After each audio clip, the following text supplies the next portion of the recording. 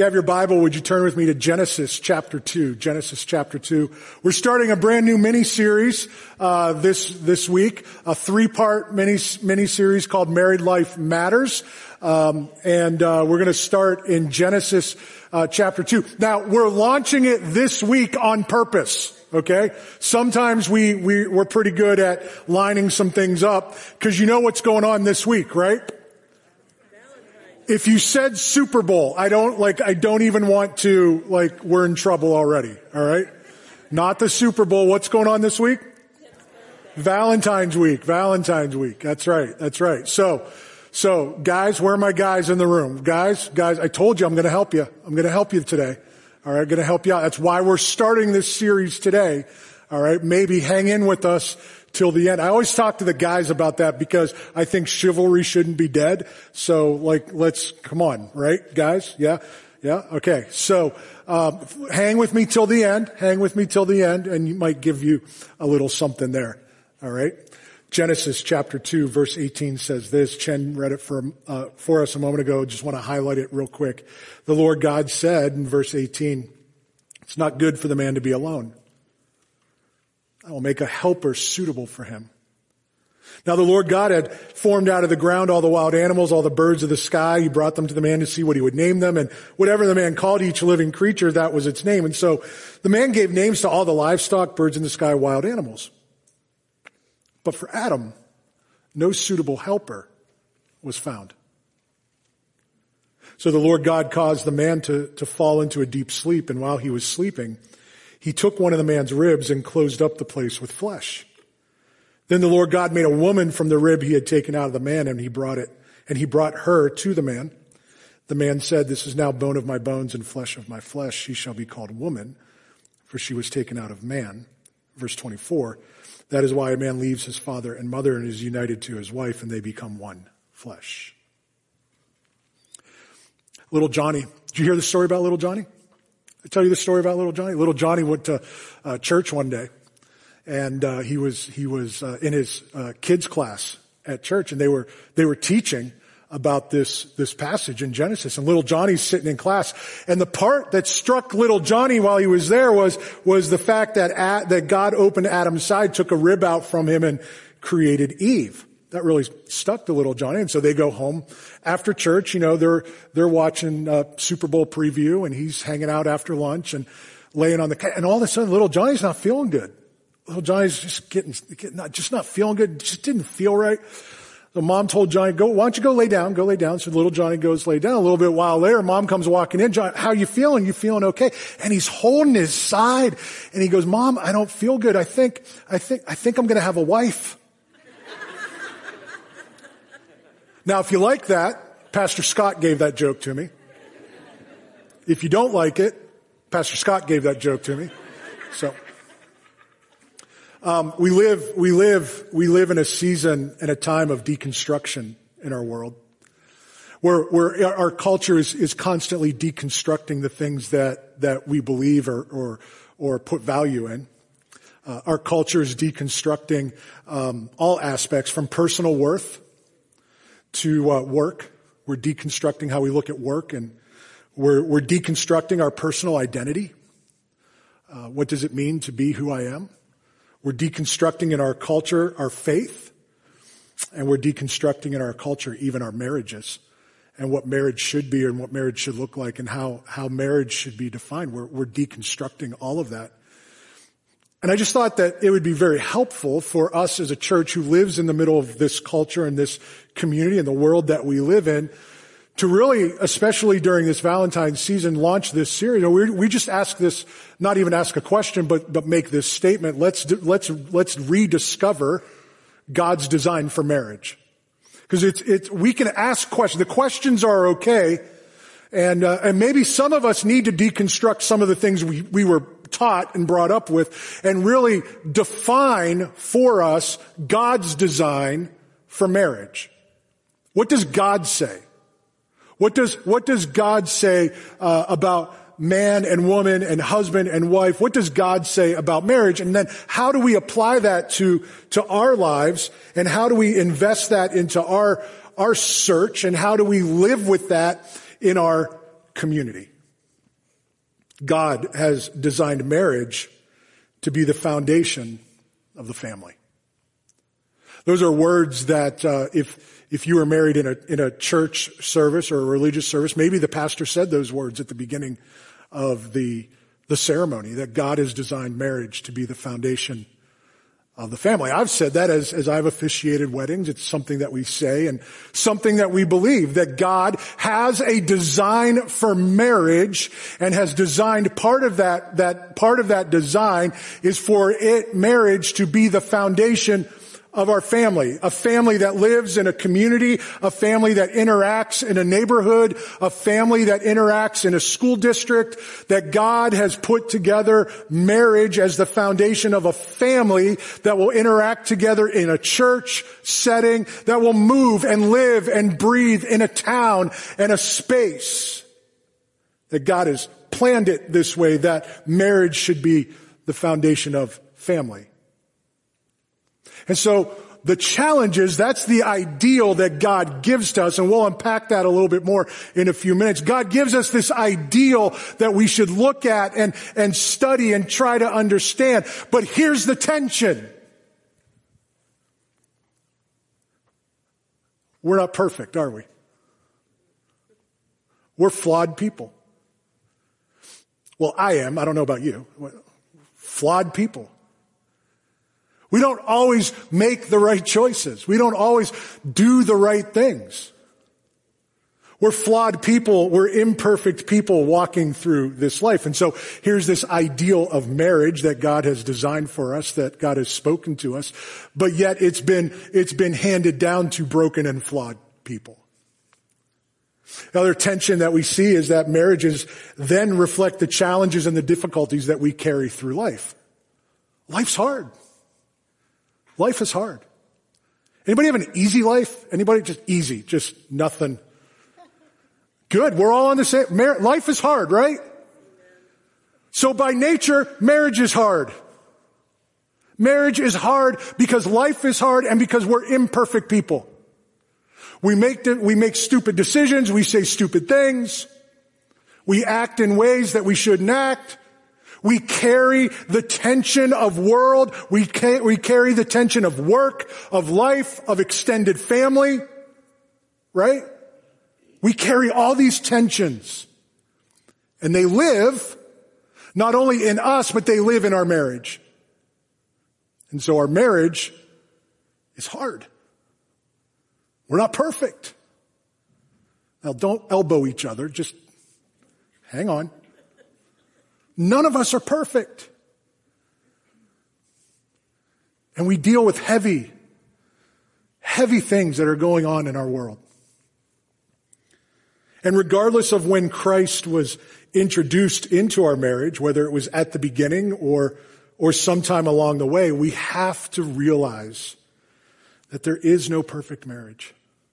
Marriage is simply a man and a woman trying to make sense of love, life, and faith. That's what it is. Marriage is simply a man and a woman who have come together trying to understand and make sense of the faith that they have, the life that they live, and the love that they share. And we do it imperfectly, and we do it with all the demands of the world around us, and we just try to figure it out. So we want to help. We want to help. We want to discover or rediscover God's design for marriage. A design that is set as again, a framework and a building block. A design that for the marriages that we're in right now, the marriages that we hope to have maybe in the future. And if you're not married right now, maybe something that we can pray with and pray for those who are seeking a marriage in the future. So what is God's design for marriage? Can I be a little more plain spoken? Can I be a little more direct on this? Is that okay? I mean, I'm going to anyway, but I just rhetorically, right? The media and the celebrity culture that we live in and are surrounded by is not the ideal for our marriages. You just need to know that. That the media and the celebrity culture that we are surrounded by is not the ideal for our marriages. So all the scrolling that we do to find the perfect marriage on TikTok and Instagram and Facebook, that's not the perfect marriage. I'm just telling you, that doesn't exist. And I'm telling you, like 90% of what you're watching isn't real either. It's two people coming together with faith, love, and life and just trying to figure it out day by day. The celebrity culture that we live in is going to lie to you every day. And the friends that we have who are experimenting with other options in marriage and relationship, those friends who are experimenting that way, not the best source of encouragement and an example to follow. We need something that's healthy. We need something that's true. And God has provided for us a design for marriage that is His ideal, that if we will subscribe to and try to work towards, we are working towards the things that God has set up for us for our health and benefit. Genesis chapter 2 shares with us this design that God has for us. And I've got three discoveries inside that design I want to share with you today. 3 discoveries. The first one is this: we were created to complement each other.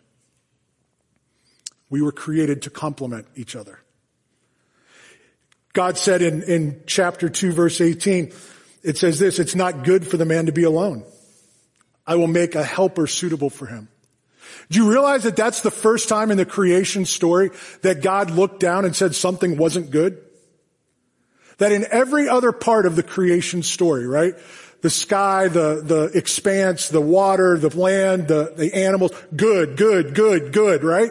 Go back to Genesis 1. It is good. God created. It is good. God created. It is good, right? Good. Then we get to chapter 2, verse 18. He sees man alone and he says, not good. Not good. First time in the creation story that God says something is not good. That man is alone. You and I were created to be in community.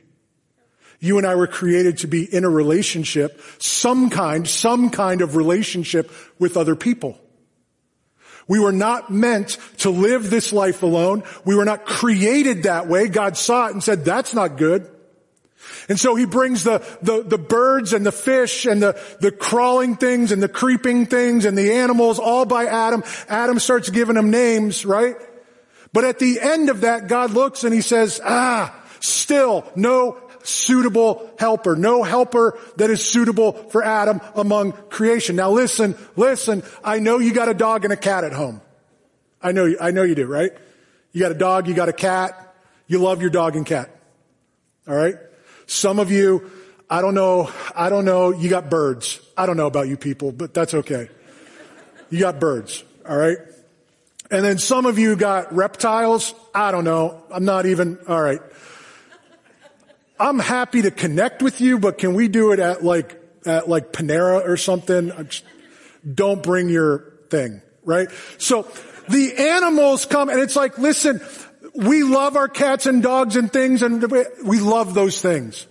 That's not the relationship that we're created for. We were created distinct from the animal kingdom.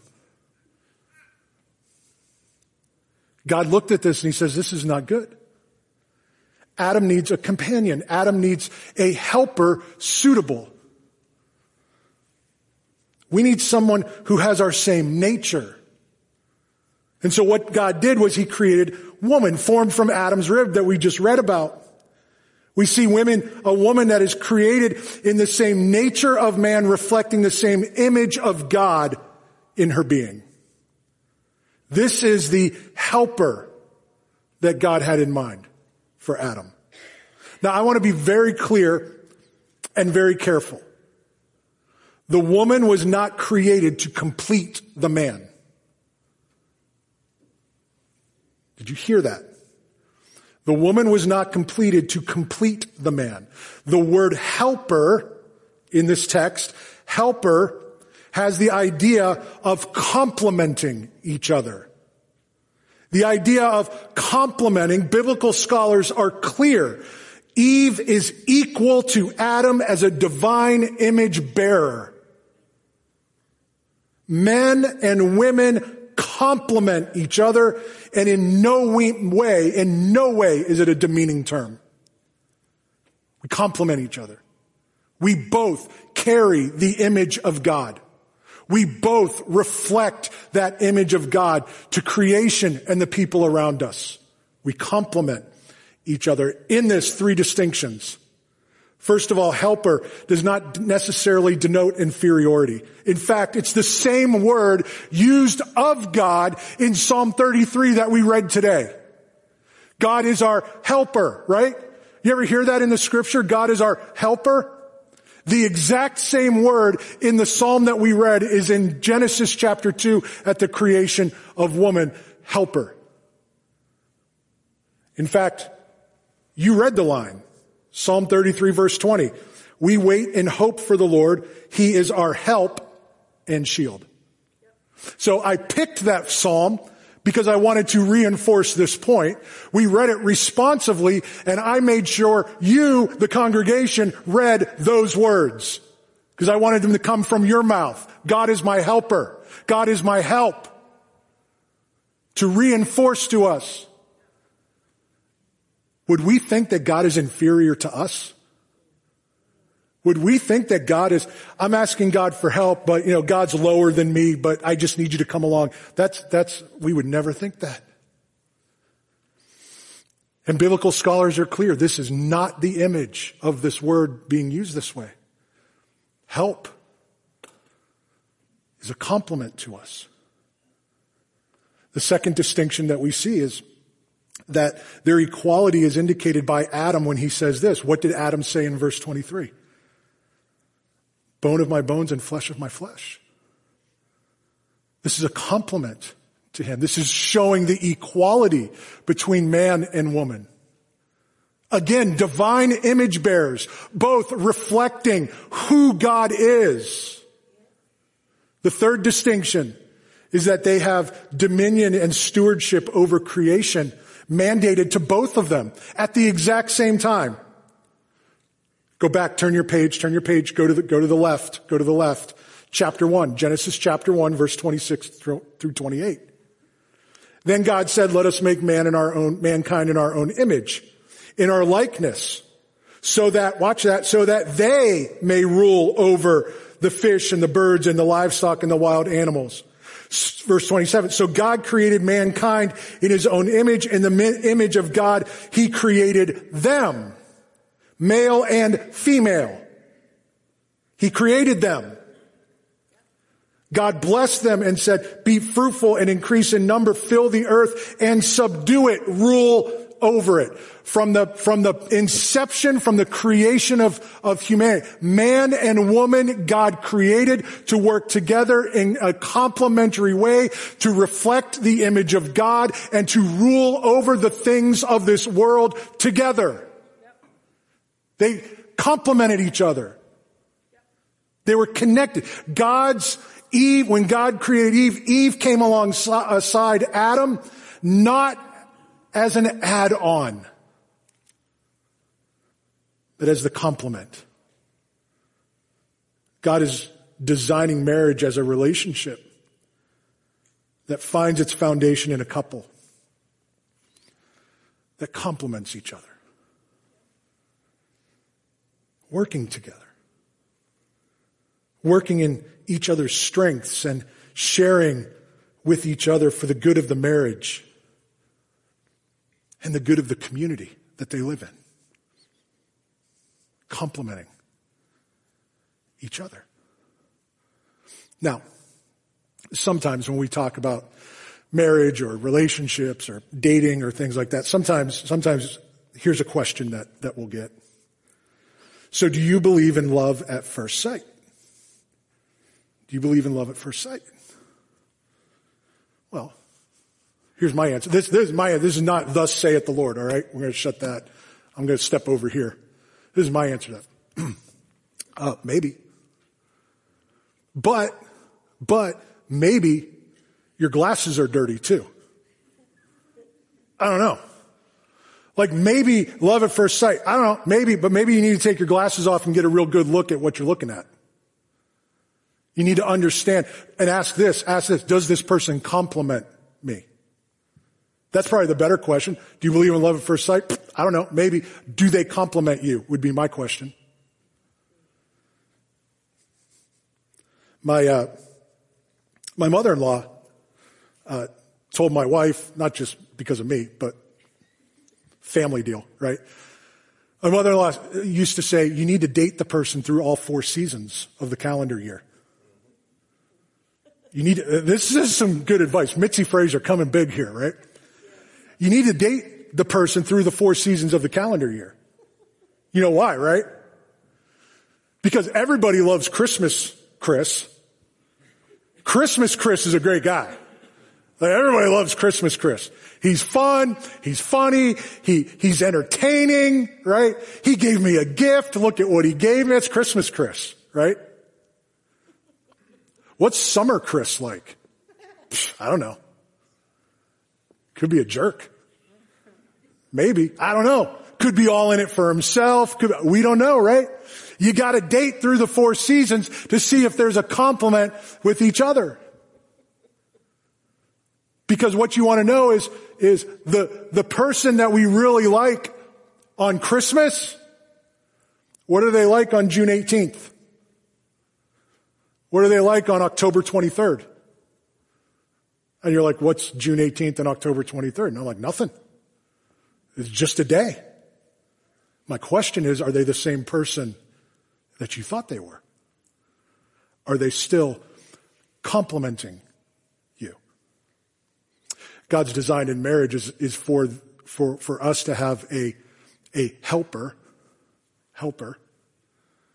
And then that second phrase there, suitable. Helper, suitable. The second thing that we see in God's design for marriage is that we have to celebrate our differences. To celebrate the differences that we bring to the table, that we bring to the relationship. This word suitable is also translated fit in different versions of the Bible. It's translated fit. And the idea is that they both had the same nature. But while they both had the same nature, what the man lacked, the woman supplied, and what she lacked, the man supplied. They were a good fit. They didn't just complement each other, but they were a good fit. The word fit literally means according to the opposite of. According to the opposite of. Now that doesn't mean we all go out and just find the complete opposite person, and that's who we connect with. But isn't it interesting how once you're in a relationship, you can see how the opposites are strengthened by the right person that we are with.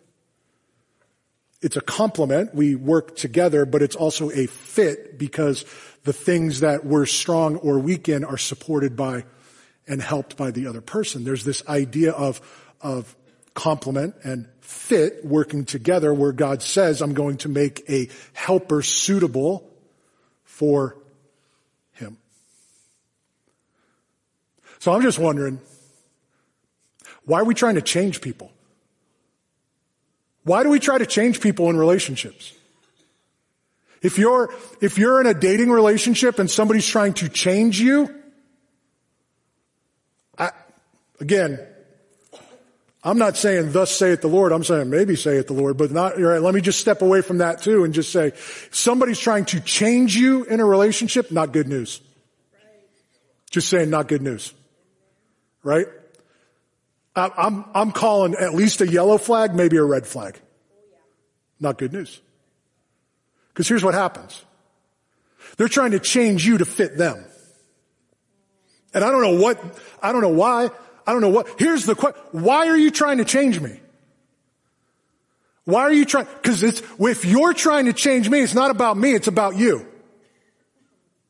Right? Somebody in your circle needs to help you hear this. That if somebody is trying to change you, it's not a you problem, it's a them problem. And you need to get away from them. Sorry, that's a little strong. But I'm a dad. So, you want to change my kid, Maybe we should take this off the live stream, but because I'm looking at the scriptures that tell us that we were created, Psalm 139, we were created in a very specific and unique way. Live that way. Genesis chapter 2. I'm going to create somebody that complements and fits you. And when you start dating or looking at or working with or in a relationship with somebody who's trying to change you, not spiritually, we understand what we're talking about, right?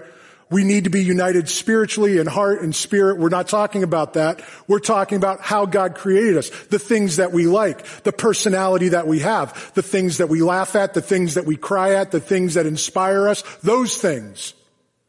When somebody starts trying to change you to fit that, I'm just saying yellow flag, red flag. Might be time to take a step back. That is not your problem. That is their problem. And there are enough people in this room today that would encourage you. Because one way or another, they know that when that's happening in the dating scene and you end up getting married anyway, that is carried over into the marriage. And now you're 2 years, 3 years, 4 years down into a marriage. God has designed marriage to be a complement and a fit. Find somebody who complements you and fits with you. And if we're in marriages, we need to be comfortable with the complement and the fit to the point where it's something that should be celebrated. So stop complaining about the toothpaste being squeezed in the middle and figure out at least you got toothpaste. Do you understand what I'm saying? Celebrate the difference. The third thing that we see in God's design is this: a covenant of commitment. It's a covenant of commitment. This relationship was meant to last. There's unifying covenantal language here in verse 24. It says this: this is why a man leaves his father and mother and is united to his wife, and they become one flesh. It's the start of a new family. This is why a man leaves his father and mother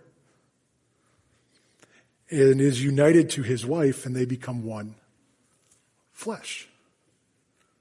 It's covenantal language. They're in it for the long haul. They leave and are united as one. Can I tell you one of the hardest things we're learning as parents who have young adult children that are getting married? To let them get married and to step back hands off. You know why?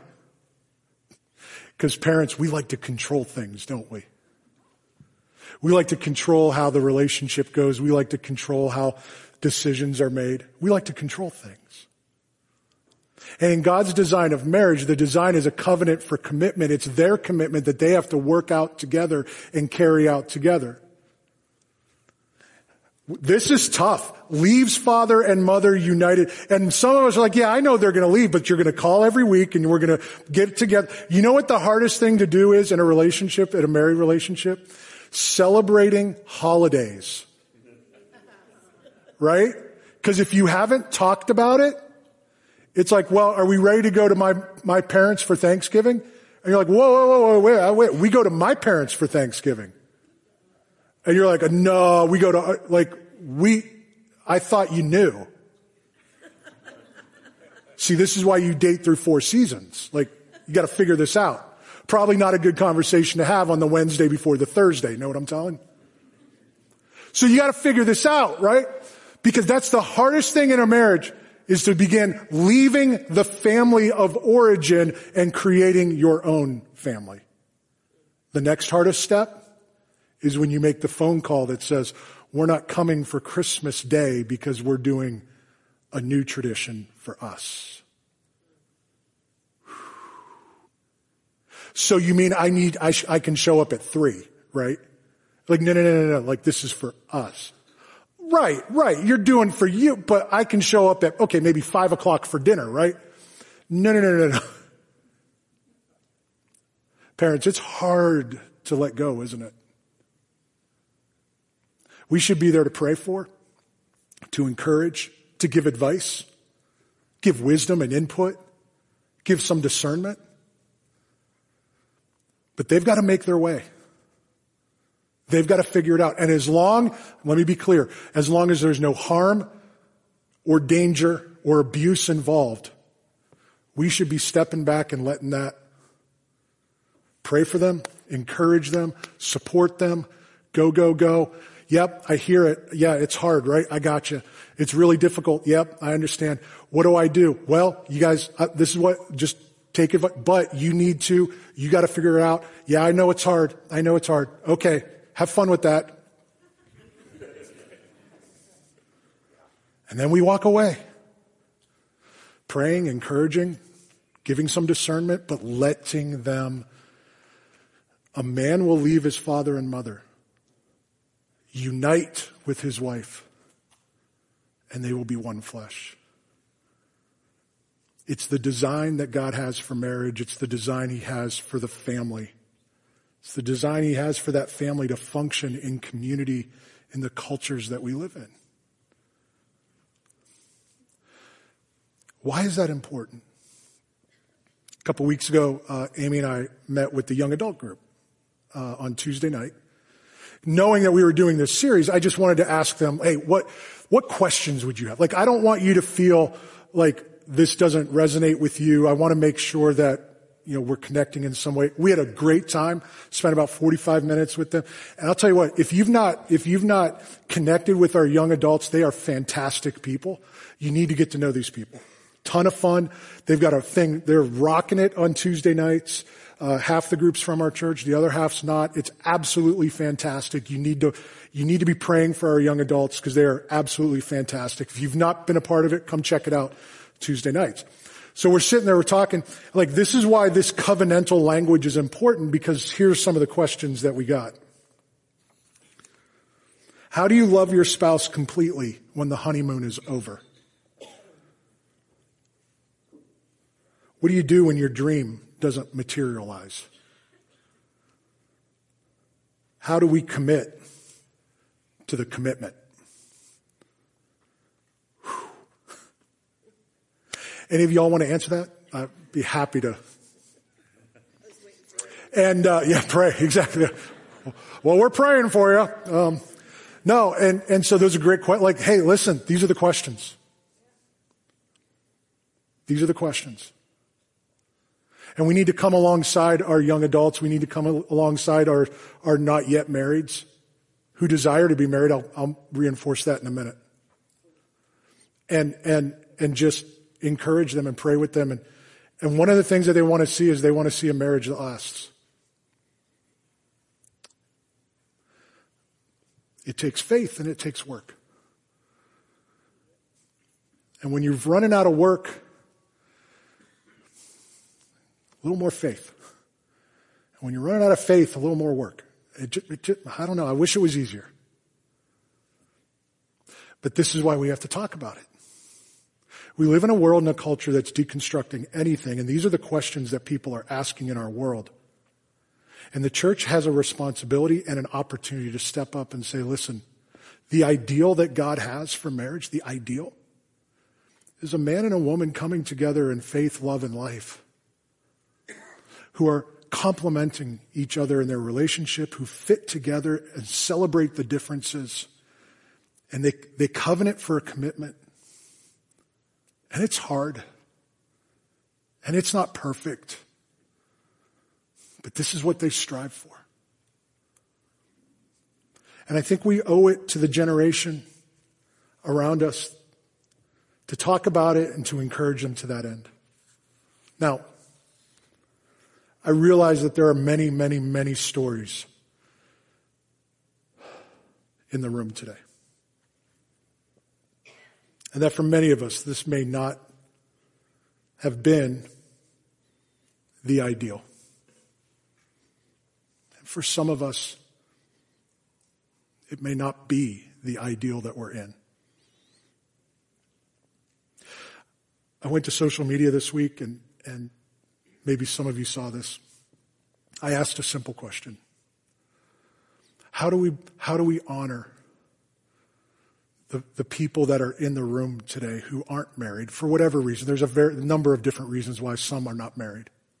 How do we honor them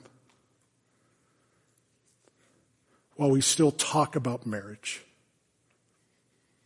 And I had some really good responses. And I asked some of them if I could share those responses with you publicly, and they said yes. And so I kind of narrowed down, I found the common threads in some of them, and this is what they would say. People who have struggled, who are no longer married for whatever reason, give this advice to us today. First, marriage doesn't complete you. Marriage doesn't complete you. That's why I was very clear with the words I used a moment ago, that God's design for marriage is a complement, not a completion. You as a person are not defined by your marriage.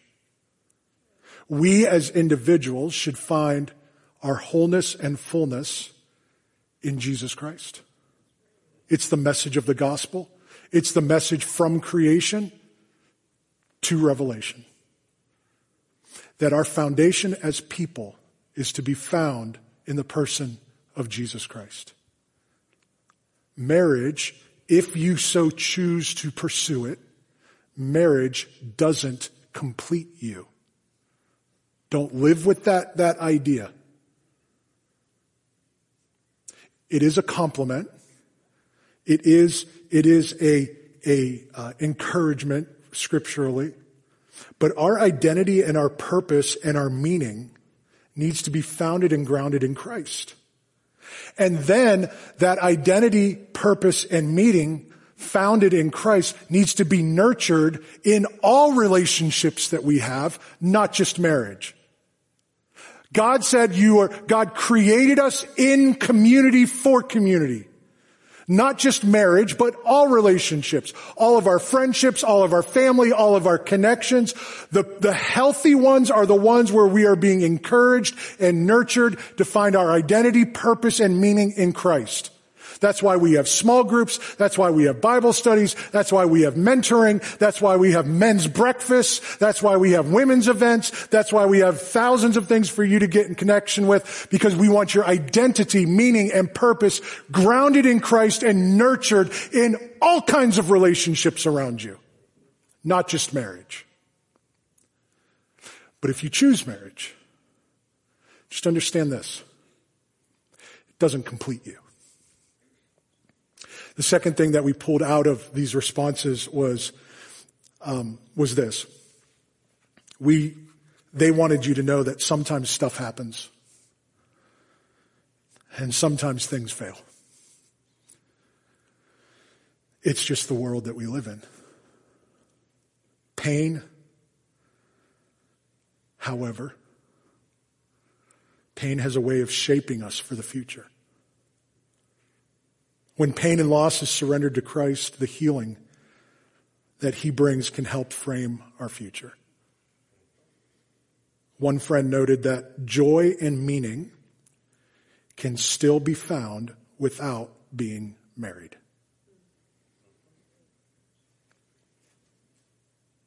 That's why we have support groups.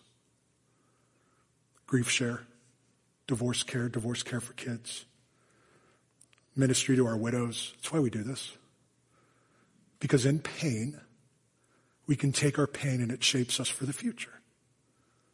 Marriage doesn't complete us, and our pain doesn't have to defeat us. It can shape our future. And the third thing that they would say is reiterating, we need to focus our relationship on Christ. as people. People first, in relationship and marriage second. I'm so thankful for the measured and mature responses because it shows their love for all people. God has a design for marriage. He wants it. His design is to complement each other, to celebrate each other, to be in covenant commitment to each other. And as we wrap it up, let me give you some homework for this week, okay? Some things that we can do. First of all, let's pray for each other. Keep praying for each other. Can we not lay on each other, you need to be married? Can we just stop that? Can what we say instead is, what we need is to be found in Christ. And after that, do what he calls you to do. So let's pray for each other. Now, if you are married, you got a good week in front of you. I'm going to give you some tips, all right? Here's 3 things that you can do this week, all right, if you're married.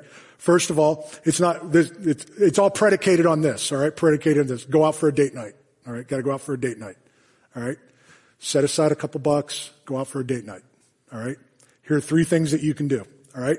Number 1, share a dessert. Share your favorite dessert with each other and celebrate the sweet things of your life and your marriage. See what I did there? The sweet dessert and celebrate. 9:30 thought it was funnier. But anyway, celebrate the sweet things of your life. Here's the question you can ask. What do you love about each other? What do you love about each other? Second, share a special place and celebrate special moments.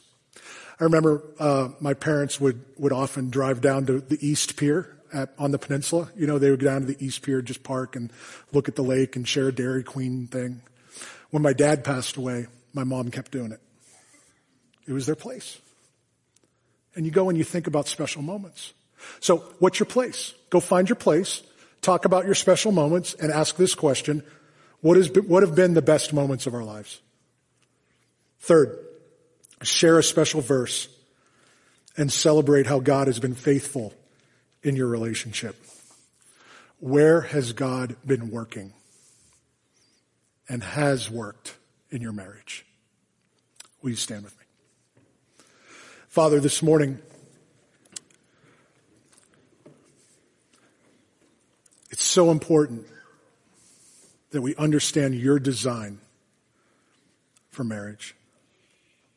I pray that we wouldn't take this up as a burden, but we would take it up as a challenge to say, we're in the world that we live in, with the stuff that we carry, in the imperfection that we are as people, we're going to try to live this out in our marriage, to complement each other well, to celebrate our differences, to covenant for commitment.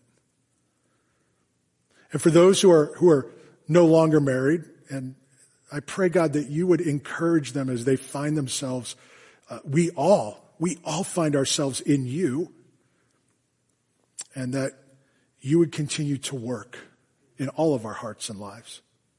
Let us not chase marriage, let us chase you. And be at peace with what you bring to us in all the relationships that we have. We thank you. Give us a good week.